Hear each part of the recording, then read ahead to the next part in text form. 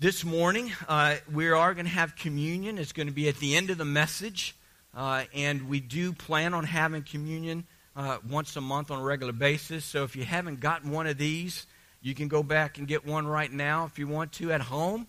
If you haven't gotten your juice and crackers, whatever you're going to use, coffee and bread, whatever, you might want to go ahead and get that now. So at the end of the message, you can just flow right into that with us. This is been a 7-part series out of the book of Matthew on the Sermon on the Mount. I didn't know it was going to take 7 messages for me to get through 3 chapters, but it did. I won't predict if it's going to pick up a little bit faster going forward. I could predict incorrectly as we continue in Matthew going forward. But I want to say that these 3 chapters are the longest recorded message that Jesus gave. I'm sure he gave others that long or longer, but for some reason, by the Holy Spirit, when his disciples and they were writing things down, this became the longest sermon. And I want to tell you, it is the best sermon ever preached. And we have it recorded here. And it's by the greatest preacher that ever preached. So today is a wrapping this up, and I'm going to ask you to actually join me in the reading of this passage. We're reading some that we did last week again. We're in Matthew chapter 7, starting at verse 7 through 29. I'm reading from the New American Standard Bible. And I want you to follow along either in your phone or your Bible at home. We also will have the words online, on the screen here. But I'd like for us to do like we did last week. It has been in my heart, a practice that we used to do fairly often. But let's just honor God by standing in the reading of God's Word. In the Old Testament, they often did this and stood all day. So this is just a few minutes, so I believe you can do it. And let's honor God by honoring His Word as we follow along together in Matthew chapter 7, starting at verse 7, going through the end of the chapter, verse 29. Ask and it will be given to you. Seek, and go ahead, let's read with me. Let's start again, verse 7. Ask and it will be given to you. Seek, and you will find. Knock, and it will be open to you. For everyone who asks receives, and he who seeks finds, and to him who knocks it will be opened.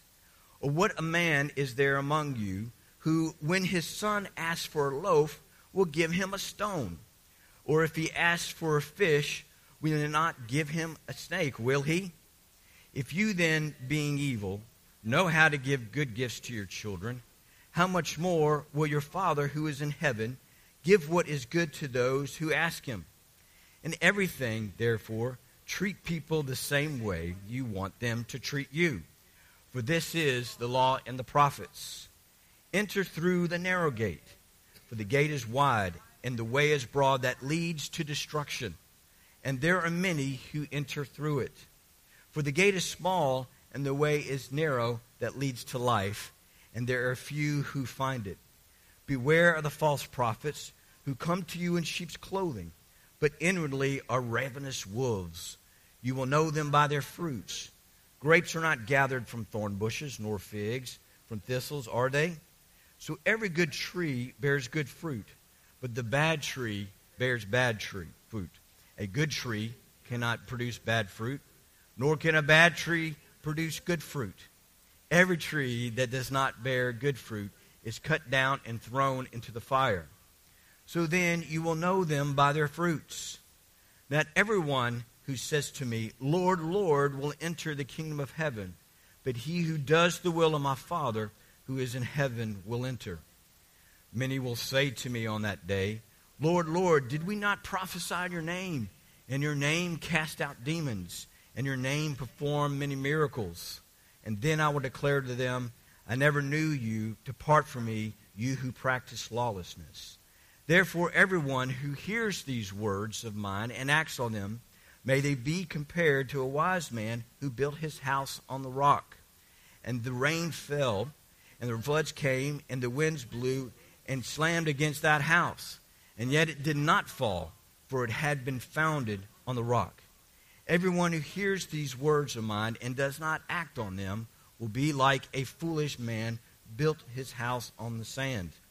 The rain fell, and the floods came, and the winds blew and slammed against that rock, and it fell, and great was its fall. When Jesus had finished these words, the crowds were amazed at his teaching, for he was teaching them as one having authority and not as the scribes. Lord Jesus, thank you for these eternal truths, this conclusion of this mighty message. Lord, may you have your way by your Spirit in our hearts and in our ears and our lives today. In Jesus' name, amen. Thank you so much. Wow, that was the longest reading together I've ever done, I think. That might be in the Guinness Book of World Records somewhere. I don't know. So the subtitle of this message is out of those last handful of verses. Wise or foolish? Wise or foolish? And we're going to get insights from the Lord for our own lives, our own families, our own ministries, churches, and communities. Wise or foolish? I want to go back to several verses here in chapter 7, verse 7 through 11. I'm going to read them again, and it's focusing us on prayer. It says, "Ask and it will be given to you, seek and you will find, knock and it will be opened to you. For everyone who asks receives, and he who seeks finds. To him who knocks it will be opened." Now, these three verbs, these three actions, asking, seeking, and knocking, that's for us to do, to be active. Of course, these are heart actions, something that we can do in our own heart, though it may be demonstrated outwardly as well. But they're in this present tense of Greek, in the Greek language, and when it was originally written. And for a Greek language, that means it's a continual action. It's not just a one-time thing. It's not just a one time and you're done. It's not a one and done. I hope Calipari gets it going again next year, don't you? I mean, this last basketball season was rough. But it's not a one and done. It's a long-term plan. It's a long-term way of approaching. It's a lifelong pursuit, not a sprint of we keep asking, keep seeking and knocking. He goes on to say, in verse 9, "Or what man is there among you, when his son asks for a loaf, will give him a stone? Or if he asks for a fish, he will not give him a snake, will he?" In this set of sermons here, there's actually a number of just ridiculous things that Jesus said to grab their attention, to give them an image, so much so that he would have gotten chuckles and laughs from the crowd. Remember earlier, in the Sermon on the Mount, he said, if your hand calls you to sin, cut it off. And that would have gotten their attention and say, what? What do you mean by that? Here's another one. It's like, this is ridiculous. A father wouldn't give his child who needs nourishment and food and give him a stone. Come on, gnaw on that kid. Just wear down and sharpen your teeth a little bit. It's just ridiculous. Or even more so, they knew what snakes were in those rocky areas where they lived in Israel. That was common, and they were considered dangerous. They were considered a symbol of danger and the enemy. And here he is. You need a fish to have nutrients and something to eat, and this is great. Oh no, you get a snake instead that can harm them and poison them or hurt them and scare them. This is ludicrous. Why even? And he's putting these really crazy illustrations in their mind. And he says in verse 11, "If you then, being evil, know how to give good gifts to your children, how much more will your Father who is in heaven give what is good to those who ask him?" So this is such an emphasis on the goodness of God. He's bringing this message to a close. And he actually gives some warnings at the end. But before he gives those warnings, he says, this is just common sense. God is a father, and even You're not perfect. You make mistakes. You're evil. But just think how good the Father is. And when He works and when He moves, when He is working in your life, it is to give you something good. Good nourishment and the bread of life. Good nourishment with fish. This is nourishment for your eternal life. And these are good things. Trust in me. I'm a good, good Father. Run to the Father. There's grace there. Robert Stearns, who's one of my old friends, and we haven't been able to connect now in a number of years, but he speaks internationally and in around the country, the world, and particularly in Israel. So he sees often what's going on in Israel and the Middle East and Islamic nations. And he said, internationally in the world, there's just a couple of simple questions that people are going to be asking in this day and age. Is God real? Is God good? Because yes, there are other religions out there like Islam that says, yeah, God is real, but once you get to know Him and follow Him, I don't know if this is good. Is He loving? Is He gracious? Is He kind? Is He a good Father that He's motivated to give what is right and good to His children? You can trust Him. So Jesus is saying in this long message of His, say, yes, not only is God real, but He is good. He can be trusted. You trust each other as fathers. Trust even more so in the Heavenly Father. So then the rest of this chapter, the way he ends this message is with, you have four choices, folks. And with each choice, I'm giving you a warning. There's four choices with four warnings. Please listen carefully. And these are just total opposite choices, directions, and results in a person's life. It's not one halfway, and there's not one. It's these really opposite choices. Number one, he goes into the story of the narrow gate and the narrow way. That there's a remnant. It's a smaller group, and among your friends, it's a smaller group at work. You're not going to find big crowds and majorities of following me. It's a narrow way. So there's a choice you have to make, because the crowd, and you're going to feel that peer pressure, you're going to feel that flow is going to pull you, drift you in that direction where everybody else is having fun. This is great, but there's destruction on the other end. I'm warning you. In your decision making, please realize if you're going with the flow and the crowd, just whatever, it's probably ending in destruction. He's warning you. He's letting you know in advance. The second choice with the warning is that there's a good tree that produces good fruit, and that means it's coming from good roots and good stumps and branches and leaves, and then finally fruit comes out. And then there's bad tree with bad roots and unhealthy branches and leaves, and what eventually comes out of there is bad fruit. And I'm telling you, as you know, we're in a farming community. It's useless if it's producing bad fruit. It's going to be cut down and just getting out of the way. So I'm letting you know in advance, choose what is spiritually healthy for you on the inside. Work on your character on the inside so good fruit will eventually come out sooner than later. And because otherwise, I'm warning you, it's just going to be cut down and removed. This is just plain old farming. And they, in an agricultural community with orchards and olive orchards and fig trees, they understood this, that it's just in a way, get that dead grapevine out. It's just get it out of here. He's warning us in advance.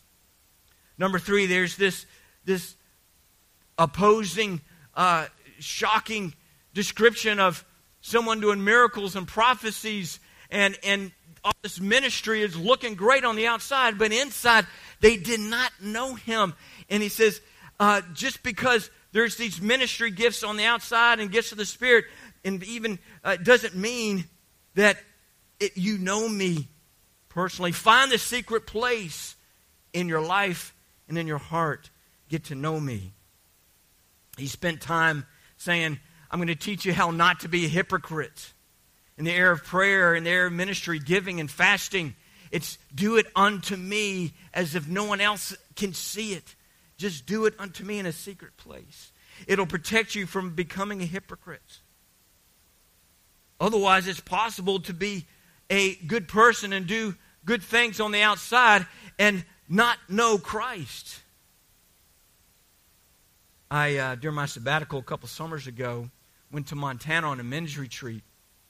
And it was not just a couple of days. It was from Sunday to Friday. And we had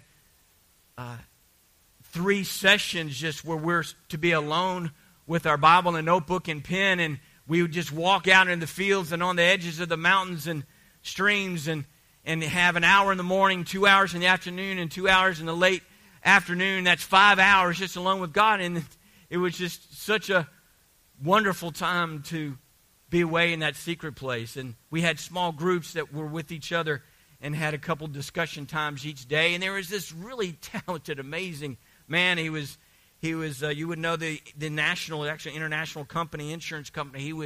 It was geared and trained to be the next president, and he was on that track, and his health started breaking down, so he was backing out of that. But the way he took notes and the way he's listening in his comments of each session and each small group time, he was just hungry, and he was digging, and he was so intelligent, and he was so thorough. I'm thinking, man, it's no wonder this guy's so successful. He's just on top of it every minute of the day. And one breakfast morning, we were having discussion, and he said, well, I've been talking to our small group leader here, and I realized that I'm not a believer.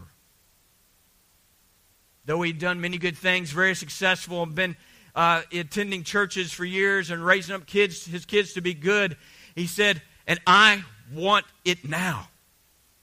And I sat there and watch him say this prayer of salvation. God, I repent of my sins. I turn away from them. I want a relationship with you. I just don't want a good life or success. I want you come into my heart and life. And we notice a difference. So Lord, help us see that difference in our own lives. Let's go to the next choice and warning. It goes into our passage that we'll focus on mostly today, is that we have the choice to direct ourselves as a wise person or as a foolish person. And the warning is, if you choose to be a foolish person, then the fall is great. The crash is great. It's just utter destruction. He's using examples of a house built on rock or a house built on sand. And I just looked up. I know I've done this before in other sermons. It's just amazing to see the different houses out there. Here's one that's built on unsure ground. Looks like the Leaning Tower of Pisa, doesn't it? Wouldn't go into that house. Looks pretty dangerous. Here's another one that was on a beach somewhere. Built on sand, literally. Probably hit by a hurricane, perhaps. There's the remnant of it left. Remnants of it left. A real big storm, not a little storm. There's floods that come with the heavy rains. And this is in Lake Delton, Wisconsin in 2008. A flood just wiped out some houses that were too close to the lake. And the destruction was great. Jesus is making these illustrations, these images far out. This is ridiculous. It's almost funny. What do you even to give us images to hang on? Now in Scripture and in life, there's different types of houses. We're called as individuals, as a person. We're a temple of the Holy Spirit. We're the house of God inside of us. Our families can be a symbol of a house, the house of David, and our homes. It's like a house. Our ministry, our church is a house of God or a house for the Lord. Our communities can be seen as a house for God, the House of Congress, the White House. Our nation or our community here. And so there's a pursuit of wisdom in one direction for our families, for our churches, for our communities, or for foolishness. This comparison of homes built with wisdom or not, or is just common sense. We know about it already growing up. We have the 3 little pigs growing up, and if I can remember it, how it goes, it's Mama Pig has 3 pigs, and they all go out. They're old enough to get out of the house, and they go out and build their own houses, and the youngest builds his with a straw, and the next one builds his with some sticks. And then the oldest, I guess the oldest are always the wisest of the siblings. Any oldest siblings in here? Is that true? Okay. You're the oldest. You're the wisest. Built his house with bricks because he knew that this terrifying wolf was, I didn't know wolves had big lungs, but had such big lungs that he could blow houses down. And so here comes the wolf, and sure enough, he blows the straw house down. And I don't know how a pig can outrun a wolf, but somehow it runs to the next house in time and gets in the house with sticks, and the wolf comes and he blows this house down with sticks, and those 2 pigs outrun the wolf and get to the oldest brother's house. If I was the oldest brother, I'd say, no way, listen, there's not enough room in here, you got to stay out there. But they come in there, and that wolf could not blow the house down. It's another illustration how the way you build your life, when danger comes, when the enemy comes, you can do it so well that it's not going to be destroyed. And Jesus is telling us how to do this. Let's read this passage and glean a little bit more from it.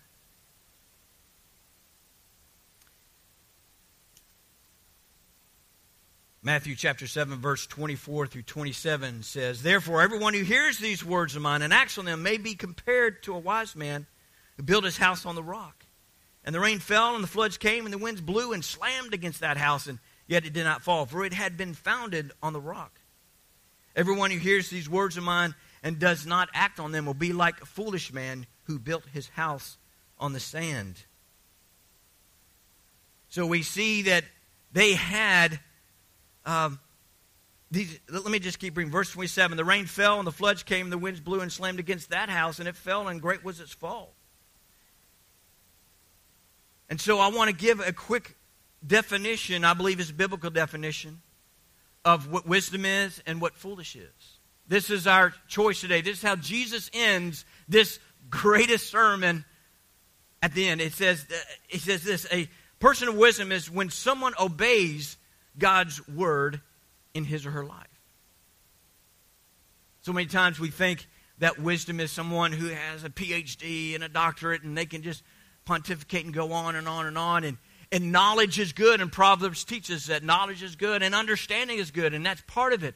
But in the end, wisdom is our goal. And it's a person of wisdom is not how smart they are, intelligent they are, but we can see it with their life. We can see it. It's someone who obeys God's word and we see that. It's not just hear it, because it could just be a bunch of knowledge and wisdom, and understanding. And then their life, there might not be any evidence of that. It's possible to study even God's word so much and have a level of knowledge, but our obedience level is lower than that.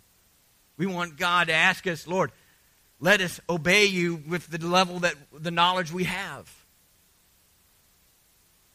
Definition of foolish is when someone chooses not to follow God's word in his or her life. It is a choice because God gives us grace to go in the direction of wisdom. But there's a choice that we make. Some interesting things if you think about this illustration, this image that God wants us to have at the end of this message is that these men had a lot of similarities. They both had a dream of a future of having a home and a place for their family and to develop their life and have impact in that community. They both had a dream. They were both listening to the Word of God. Both of them were good churchgoers, listened to great dynamic preaching like mine.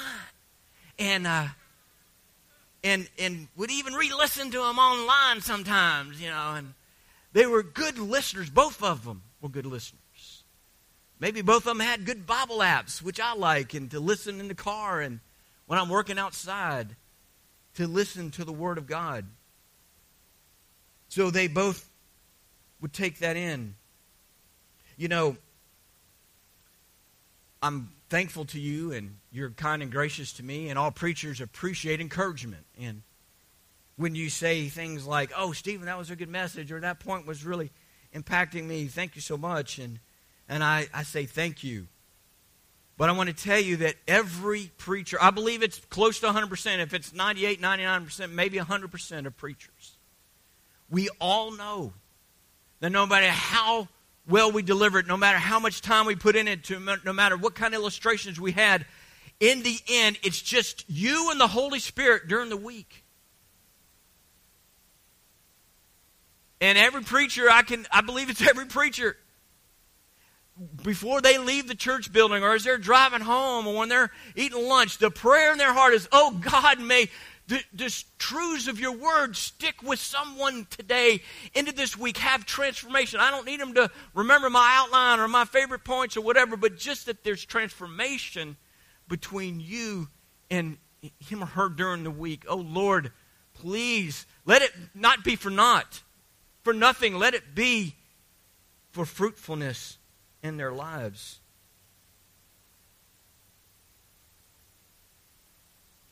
Jeremiah 3:15 says, "Then I will give you shepherds after my own heart who will feed you on knowledge and understanding." But it's between you and the Holy Spirit, God working in you to bring about wisdom in your life, to obey His word. And then number 3, in similarities with these two, is that both had storms in their life. The house built on a rock didn't make the thunderstorm clouds go off in another direction. They both had storms. Be it a hurricane, a tornado, be it a bad hailstorm, whatever it was, both of them had the winds, the floods, the rains. And isn't that true in life? Oh, I wish that when we become a believer, that all storms just ceased. I believe that many storms do cease because we stop creating them as much. With our own sin, with our own lack of wisdom, our own foolishness. But the sin around us, the sin in the world, those they're in relationship with and those that we work with, there's going to be storms, folks. There's going to be trials, there's going to be challenges and even tribulations. But you and I, we can believe and trust God that as we live a life of wisdom, we can be a house on a rock. I've got a few images on that too. This one is an image in Greece. Metoria, on top of that cliff, is a 600-plus-year-old monastery. Those views have got to be nice. It's got to be pretty easy to pray up there, wouldn't you say? I guess that's why they did it, huh? All that challenge to get all that materials up there to build that thing and live up there to help them pray, see the heavenlies and see these beautiful views. But a house that's on a rock is going to stay put for a long time. It's going to be around. And I know for me growing up, both my parents were from Lynchburg, where I grew up, Lynchburg, Virginia. And I could go to my grandparents' house on either side of the family, and those were the homes that my parents grew up in. Those homes are still there. And it's just something special about being in Grandma's house. Because you can imagine that your mom was out there running in the yard too and going out to the barn, out in the farm. But your dad was playing football like you were at Thanksgiving, and he played football too in the same backyard. There's a history in homes that last. There's an admiration. Wow, look at the people that grew up here. Look at the people that visited here. When you live in Philadelphia, you get to experience this in a real way. You get to go to Independence Hall, where founding fathers, they signed the Declaration of Independence and then later the Constitution. You can go into those same rooms and walk in those same buildings, and these buildings are still there, and you just imagine, wow, the history, the generations that have, the decisions that have made, the impact that has happened in these homes and buildings. You can go to Christ Church in downtown Philadelphia, still a church today. It's also a touring church where they can make some money down in the city, and they show you where pews, these boxes where certain founding fathers would sit when they were in town, like George Washington and others. So when these homes last, when your house lasts strong, every year, every 5 years, every decade, as it adds on, it's an admiration. There's history. You've been through storms. You've been through relationships. And it's admirable. It's noble. We look up to you and we say, wow, amazing what you've been through, and you've persevered, and you're so much more wise for it. How about this house in Festus, Missouri? A house in a cave. It's not just built on a house. It's built on a rock. It's surrounded by a rock. They should sell tickets. I'd like to get into there and check it out. In northern Italy, there's a whole town built on a rock. A little harbor there below. Didn't that look beautiful? Some gorgeous views there. Jesus wants us to say, yes, absolutely, I would build my house on a rock. In Israel, the ancient Israelis listened to that day would go, "What? Who would build a house on sand? That's ridiculous. This is almost a silly illustration. Everybody knows you won't do that. There's sand, and there's a lot of rock in Israel, and there's sand." But there was differences about these two men. Those were similarities, but there's some differences. One was called wise, and one was called foolish. One applied the Word of God in his life, and one did not. They put it into practice. They obeyed the teachings of Jesus.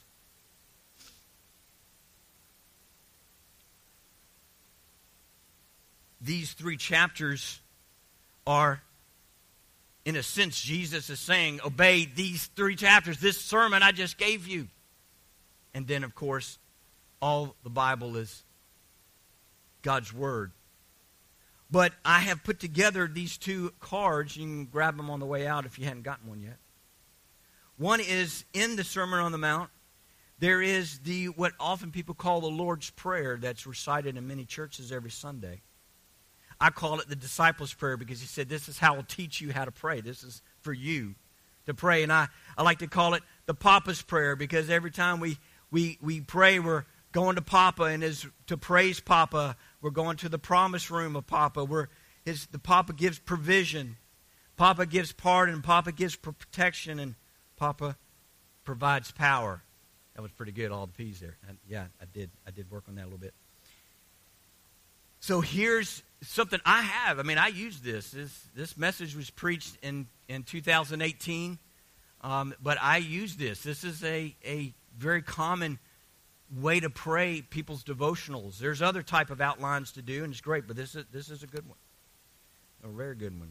It's from the Lord himself. But so I also have this card just to summarize these 3 chapters, this off-white card, where I break down kind of the lists that he gave, so that you can have this and you can go, Lord, what is it that you taught on the Sermon on the Mount? And you can go back to that and you can look up these verses, and these are little summary points to help you remember these there. So you're welcome.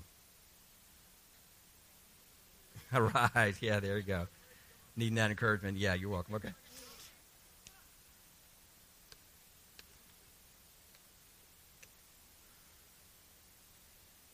So how are you doing in getting the Word of God in your life? How are you doing with your family?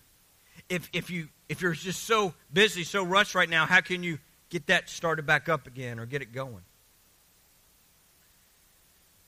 The other thing about the contrast of this house is one stood strong for a long time and one did not and was quickly destroyed. And that's not the desire. We have a good Father. He's telling us, ask and seek and knock in these areas of your life. Don't give up. Keep asking, because you will receive. You will find. It will be open to you, but keep pursuing, because it's a long haul. It's a marathon. It's not a sprint. Going back to looking at these types of houses and the way they're built. We had a fun little trip a couple weeks ago. We went to Chicago to visit my son Michael, and we hadn't spent time in Chicago before, so we had this kind of little several tour group ticket things. You go to several different touristy things in the city, and we did a river cruise, and Chicago has a river going right through the middle of downtown. And you get on the little riverboat there, it's nice size, big old thing. You're definitely safe, no problem there. And there's a person, going through the what's here on the left and what's here on the right. And she was an architecturally trained person, and so she would give us history about different skyscrapers, and sometimes go into the way it was built, and or just the history of the time of what was happening when it was built. It was very interesting. And one of the and they were built right on the edge of the water. I mean, they're right there, and you're looking up 50, 60, 70 stories right there on the river. But the Sears Tower, which is the third tallest building in the nation, can be seen very easily. It's not right on the river. It's called the Willis Tower now. And I was just doing a little bit of, reminding and researching to see how they constructed this thing. And it's 110 stories tall. It's that black, tall, kind of rectangular building. There's another one that's 100 stories tall called the John Hancock, and we went up to their tallest viewing and got to walk all around and see some awesome views. But the Sears Tower is got 100 feet down of just concrete foundation, 100 feet down. Then they go another 100 feet down with cylindrical pillars filled with concrete to get to the bedrock. So it's 200 feet down to get to bedrock. See, in all the soils, we've got topsoil, then we've got these different kind of soils and things, and it shifts and it can move around. But a house built on rock's got a skyscraper's got to get to bedrock. And there it's 200 feet down. So they have these concrete pillars that get in, and they concrete to the bedrock. And that's how that works. And it can have a skyscraper be so tall. The courageous ones in the family, it wasn't all of us, but got into the tilt on the overview. And 100 stories tall, they actually tilt you out in this glass enclosure, and you hang on, and you're looking down like that. And it was no problem for me. It was easy, no problem. But it wasn't for everybody. I'm not going to say any names, but it wasn't for everybody.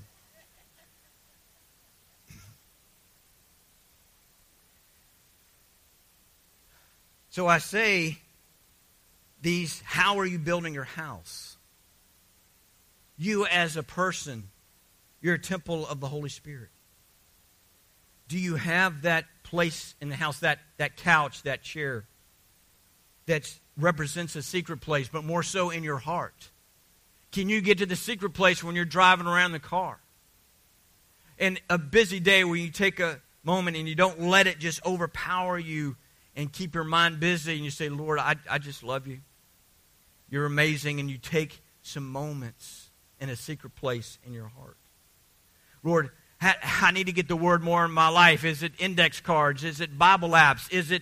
How do you get it? Listen, find a way. I know moms with young children. I don't know how you do it, but find moments, find ways to get the Word of God into your heart and life. In your family, how's your parenting going? Is it according to biblical parenting? Do you know all the scriptures? Have you done a study? You don't just read the Word and just say, okay, I read 5 minutes a day, I'm good. Have you studied on the biblical scriptures related to parenting and know them? then when you do read other material, you can say, okay, this would work, or this is helpful because it reflects this biblical principle. How about your marriage? Do you review those scriptures on marriage? Or, I read those 20 years ago. No, let the Word of God be alive for you today to keep transforming your family.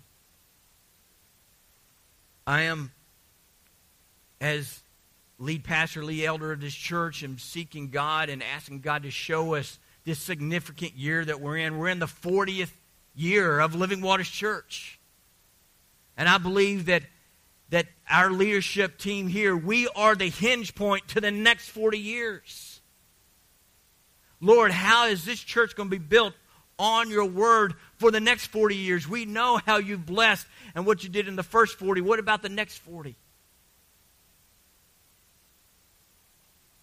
And so be praying with me on that. Is your ministry you're involved is that, have you keep it in the Word to let God guide you? Our community, our nation, our schools, our government, our law enforcement, they are the same. If they leave Judeo-Christian values and biblical values and say, we've got a progressive, we've got a new way to do this, we've got a this and that, be careful if you're drifting away from the Word of God in that community, in that state, in that nation, because great and sudden can be that destruction.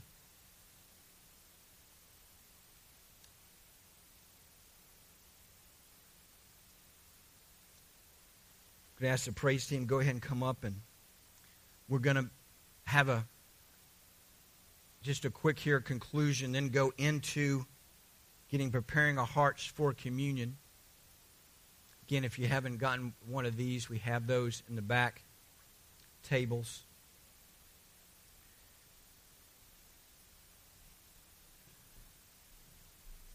This is so important, and just the simple take home. 3 simple steps. Jesus makes it simple. I didn't say it was easy. And I didn't say that there wouldn't be any storms and, hey, you get your house on the rock. There's no trials and trouble. I'm not saying that. But I'm saying to stand and last through it.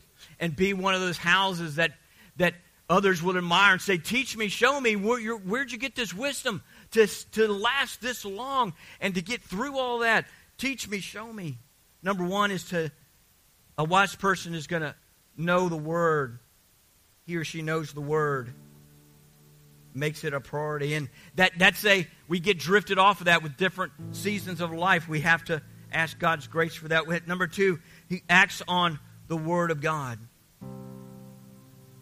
Hey, it's great to be a student of the Word. It's God's will to be a student of the Word. But let's not just be a hearer only, but a doer as well. Let's not have faith without works, because that's dead. It's our faith and what's happening inside us, and it's actually stepping out and doing it, putting it into practice. And then that last step is you'll withstand the storms. The storms will come, you'll withstand them. And you'll get to tell others and teach others about them and with it and through it.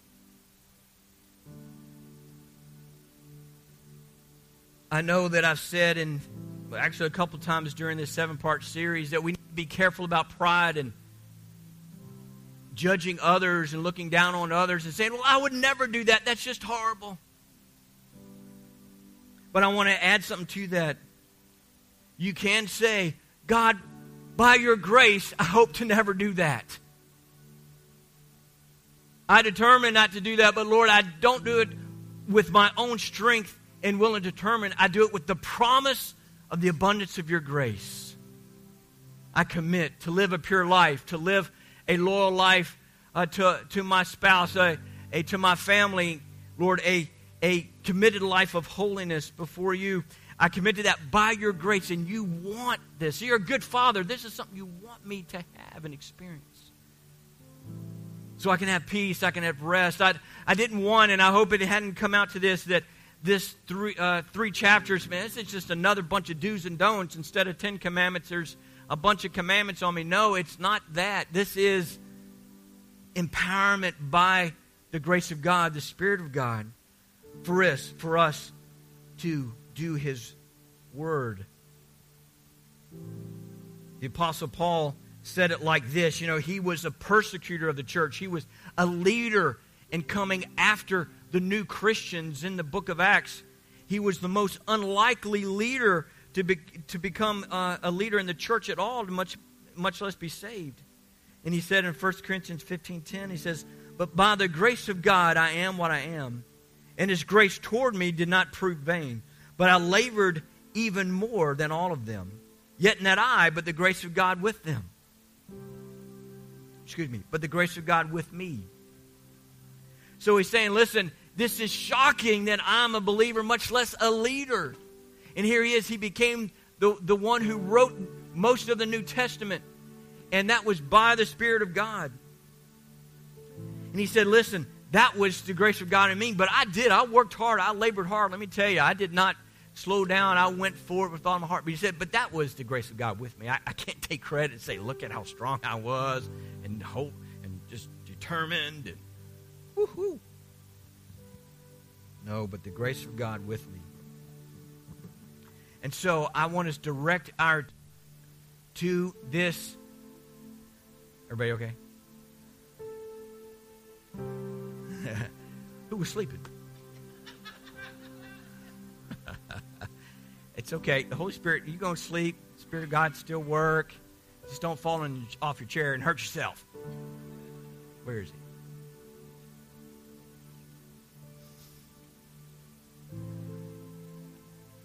So,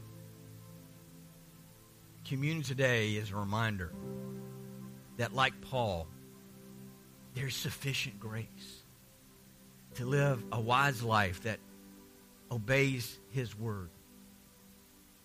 Christ has done the work.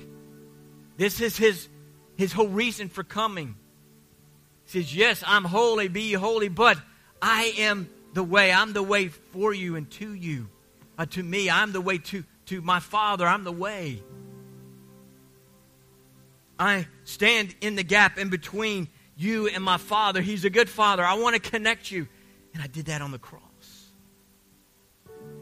By taking the punishment that you deserved from your disobedience and sin and connecting you to the Father. So my forgiveness that comes from my blood makes us connected to the Father. Now you can receive the good Father's heart and these good gifts He has for you. Those of us who are already a Christian and believer, we need reminding that it's God's Christ work in us. It's our identity in Christ. We're in Him. We don't have to produce this good life or holy life on our own.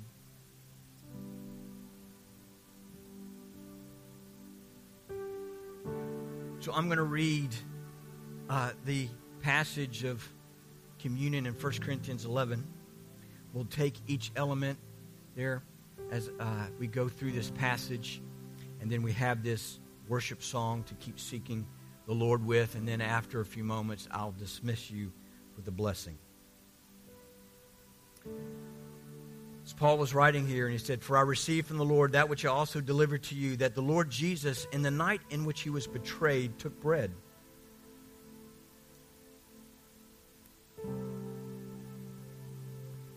And when He had given thanks, He broke it and said, 'This is my body, which is for you.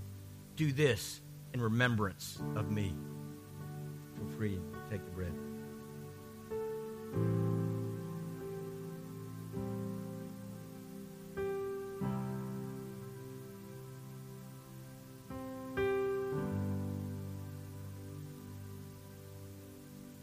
In the same way, He took the cup also after supper, saying, "This cup is the new covenant in my blood. Do this as often as you drink it in remembrance of me. For as often as you eat this bread and drink the cup, you proclaim the Lord's death until He comes." Those here and those at home as well, go ahead and receive the juice.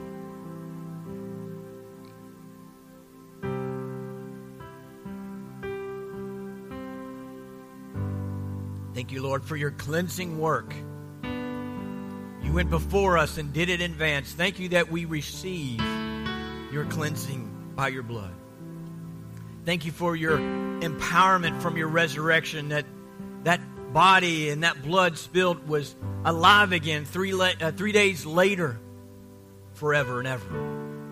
And that resurrection power is for us. It's that grace to follow you, to obey you in your word.